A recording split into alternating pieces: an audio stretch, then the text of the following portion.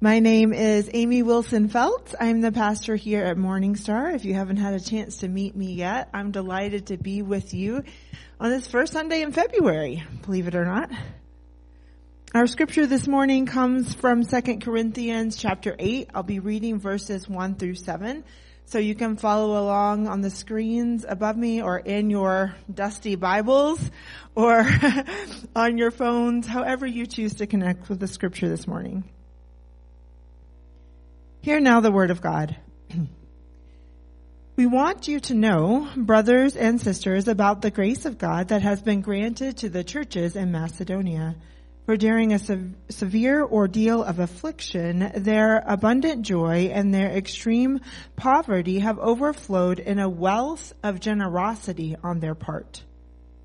For as I can testify, they voluntarily gave according to their means and even beyond their means, begging us earnestly for the privilege of sharing in this ministry to the saints. And this not merely as we expected.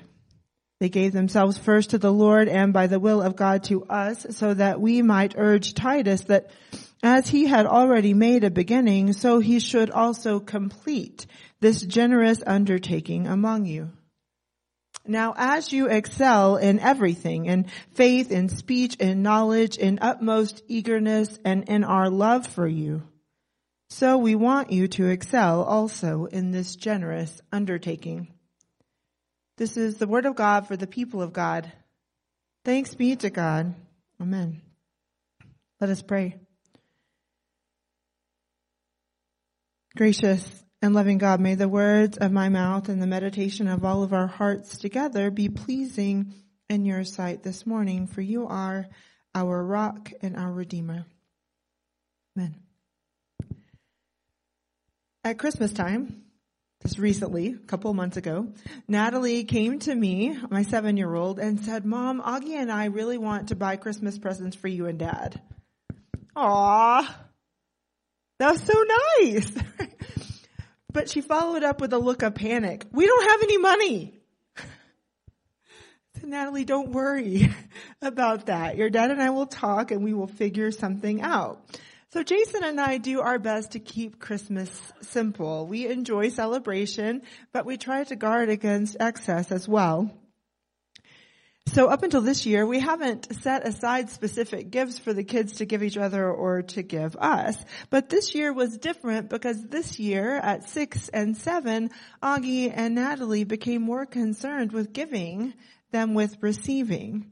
Of course, they wanted some funds to be able to do that, but that's another part of the story. And the initial conversation with Natalie became a proud parenting moment for me. Because the truth is, even with the best of intentions, we human beings often look at giving as an obligation. And we calculate the losses to our own budget and our quality of life in doing so, even in the church, even as followers of Jesus. Now, we are not bad people. We have needs, we have responsibilities, and it doesn't help that for generations, our Christian faith has been slowly disconnecting from what the Bible says about giving. So we'll read words like these written by the Apostle Paul in 2 Corinthians, and the idea of begging earnestly for the privilege of giving doesn't really compute. It doesn't help that the word privilege has become a divisive word in our culture, and that's why we need to be able to look at words in our text for what they mean in context. So we're not tempted to throw out whole passages based on how a word is being used today. Privilege, in its most basic definition, is a special right or advantage afforded to a particular person or group. Privilege is a right or an advantage of a person or a group. And here in this letter to followers of Jesus in Corinth, a community of faith that Paul founded, Paul is using this word to describe giving. Now, this may not read like a fundraising piece, and that certainly was not its sole purpose, but the concept of giving would not have been foreign to the people in Corinth. Pardon me. Not only had Paul corresponded with the people at least twice before, his work on a collection for the poor in Jerusalem was well known. He had just come from a meeting with church leaders in Jerusalem where they had offered blessings upon his ministry to people outside of the Jewish faith. Now, these church leaders were talking about Peter and John and James, the brother of Jesus. They blessed that ministry, but they also said, don't forget the poor. Don't forget people who are suffering. So that's the generous undertaking that we're reading about here in this letter. And as I said above, raising money was not the full intent of the letter. Paul is writing to believers in Corinth at the time to resolve conflict. In the time that had passed since he left the city to serve other faith communities, a rift developed between Paul and the people at Corinth. So this letter is above all about the importance of forgiveness and reconciliation in a healthy community of followers of Jesus. And in it, we find these words about generosity of funds. Specifically, Paul raises up the church in Macedonia as an example of generous giving. And he does so, if you notice, without ever mentioning an amount. Instead, he speaks of the Macedonians' own suffering and poverty and their decision to give beyond their means to support others who suffer, saying they actually begged to take part in this giving. Now, let me tell you, beloved, I have served several churches and no one has ever begged me to take a gift. It's usually the other way around. And that's one reason that we're so uncomfortable with talking about money. To be honest, I dread this time of year. Can I say that? It's called stewardship season in the church. Many churches celebrate stewardship season in the fall because they're operating on a calendar year. We at Morning Star observe stewardship season at this time of year because we operate on a fiscal calendar. July 1 is the beginning of our fiscal year. So we take part in stewardship season in February. February is upon us, as you know, but we've been talking about stewardship every Sunday in this new year with videos that we have been showing in our worship services. And in these short messages, you've heard from people in this very room talk about how and why and when and where they give. And I'm so grateful that they were willing to make those videos. And I'm grateful for the way they defined what stewardship means, because it's become such a churchy word. But stewardship means more than our personal patterns of giving to a church. And we're going to talk about that more over the next few weeks. In fact, we're going to talk about how less becomes more. How less becomes more as we cultivate the practice of generosity. So a shared definition of stewardship is a great place to start. Stewardship is the job of supervising or taking care of something. To be a good steward is to take care. In terms of Paul's letter to the Corinthians, he was reminding them of their opportunity to care for the people who were living in poverty.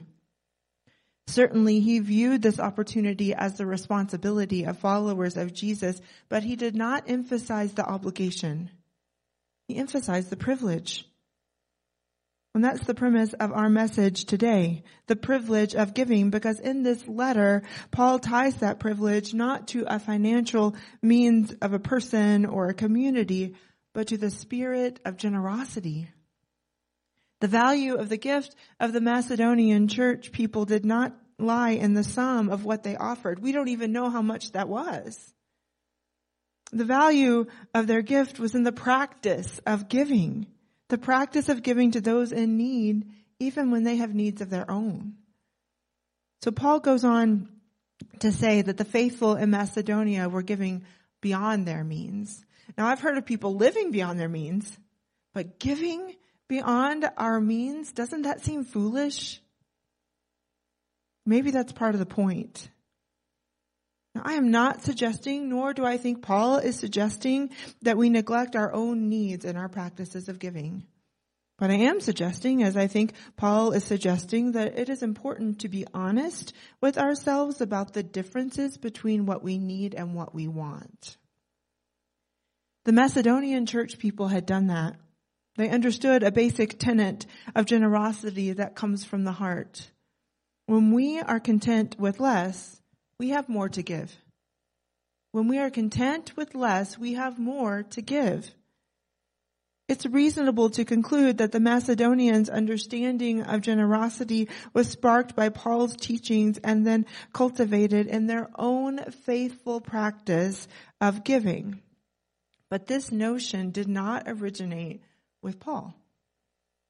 Paul got it from Jesus. Beloved, we Christians spend a lot of time talking about what Jesus said we should do. We actually spend most of our time talking about what Jesus says other people should not do. But you get the point. In many of those conversations, we're drawing conclusions about things that Jesus never even mentioned. But we do know one thing for a fact. Jesus talked about money more than he talked about anything else. I'm not exaggerating. So if you have one of these ancient Bibles that shows the red letters of the words of Jesus, did you have those? You had the words of Jesus in red, anybody? I was given this Bible when I was 6 years old by my Sunday school teacher, Nancy Robinson Masters. She's still teaching little kids Sunday school in a little church outside of Abilene in Northwest Texas. She had a great impact on my life. I still have the Bible. It's not as dusty as it looks. If you looked in a Bible like that with the red letters, you would see that the majority of those red letters spell out Jesus' teaching about money. Here's a summary. Jesus actually said to give anytime someone asks. He praised the woman who gave her last coins to help others. He instructed his followers to be content with their means. He advised not to save more than is needed. He warned that money could become an idol, a god to be worshipped with a thirst for more. Watch out, he says in the Gospel of Luke. Be on your guard against all kinds of greed, because life does not consist in an abundance of possessions. Watch out. Be on your guard. There's danger here, in other words. Danger in allowing money to become of greater importance in our life than God is. But what guards against such a pattern of behavior? Contentment, a state of happiness or satisfaction. To be content is to be satisfied. Contentment is the difference between living beyond our means and living within them, or even living below them. Contentment is the difference between living beyond our means or living within or below them. And the work of the Holy Spirit in our lives and a willingness to grow in that spirit of generosity enables us to grow in contentment to the point that we can give beyond our means. Because when we are content with less, we do have more to give. Now, let me just clarify here that I am not suggesting that those who are poor and suffering, lacking in basic human needs, should simply be content. That's not the message here. It's not possible for everyone to give beyond their means financially, but for many of us, our financial means are greater than we acknowledge. And those means grow exponentially when we are content with less. This was Jesus' message. And it became a message of Paul, a message of truly uncommon generosity. And it isn't just about the needs of others. It's about our needs too. It's about our need to be a good steward, to be good stewards and caretakers of what God has given us. That's what we were created to be. The origin of this understanding goes all the way back to Genesis, when God gave the first human beings the responsibility to care for the whole world and everything in it. God arranged the workings of the world in such a way, beloved, because being a good caretaker is what it means to reflect the image of God in the world. We bear the image of God when we are caring for others because God cares for others. This is who we are destined to be. Because everything we have is a gift. And a gift is meant to be shared. So it turns out the best way to guard against the dangers of money is to simply live with a spirit of generosity. Or to live simply. This is another spiritual practice. Simplicity is a state of being uncomplicated or natural. It takes discipline to say no to excess. At least in our culture, where the pursuit of more is the driving force of so much that we do. It's that force of more, that mounting pressure to work more hours and make more money and buy more things that Jesus warns against. That's why he talked about money more than he talked about anything else, because he knew that money is the one thing that fiercely competes for our allegiance. Money is the one thing that fiercely competes with God for our allegiance. Sometimes we're not even aware of the struggle that is waging in our souls regarding whether we are serving God or money, because we've allowed the fine line between our needs and our wants to blur, because we've convinced ourselves that we work really hard for our money and that makes it ours to do with what we please, because we've told ourselves that giving is optional, a good thing to do, but a secondary use of the money in our possession. It's at this point, beloved, that we've already lost possession of our money because we've allowed it to possess us. It's a subtle move. It's really tricky. And that's why Jesus talked about it so much, which means we must, as followers of Jesus, talk about it too. And yes, I know it's awkward. I'm the one who has to do most of the talking. It's not my favorite part of the pastoral role because this is not a very popular message. Some of you wish that I wasn't talking about this right now. I'm going to get notes that say pastors shouldn't talk about money on Sunday morning. But I'm willing to do it anyway, because if we're not willing to talk about money, beloved, our problem with money is already well out of hand. And that problem would not be with the budget. That problem would be with relationships. When our relationship with money is unhealthy, the problem is always about relationship. Our relationship with God, our relationship within ourselves, our relationship with others. That's exactly why Paul talks about giving in this letter about reconciliation. Generosity is a key component in a healthy community. And the opportunity to practice simplicity and contentment for the sake of contributing to a healthy community absolutely is a privilege. And it can find us begging to share in the fun of giving, like my older two kids.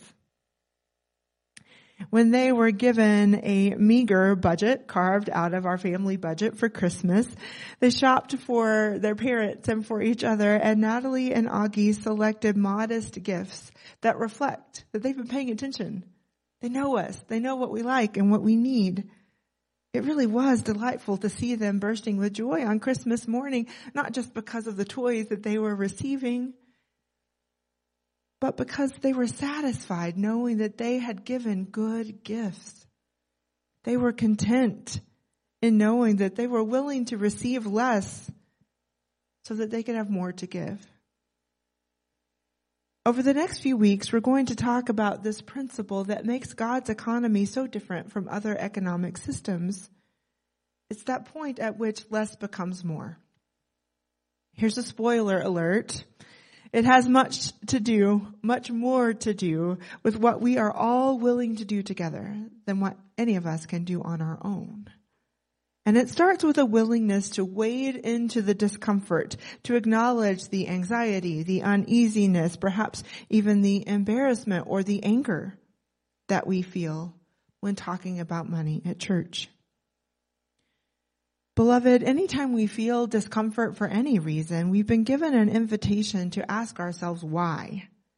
Why do we feel uncomfortable? We do this with our bodies all of the time, right? When we feel discomfort, we go to a doctor. We find out what's going wrong. Anytime we feel any kind of discomfort, we are being invited to ask ourselves why.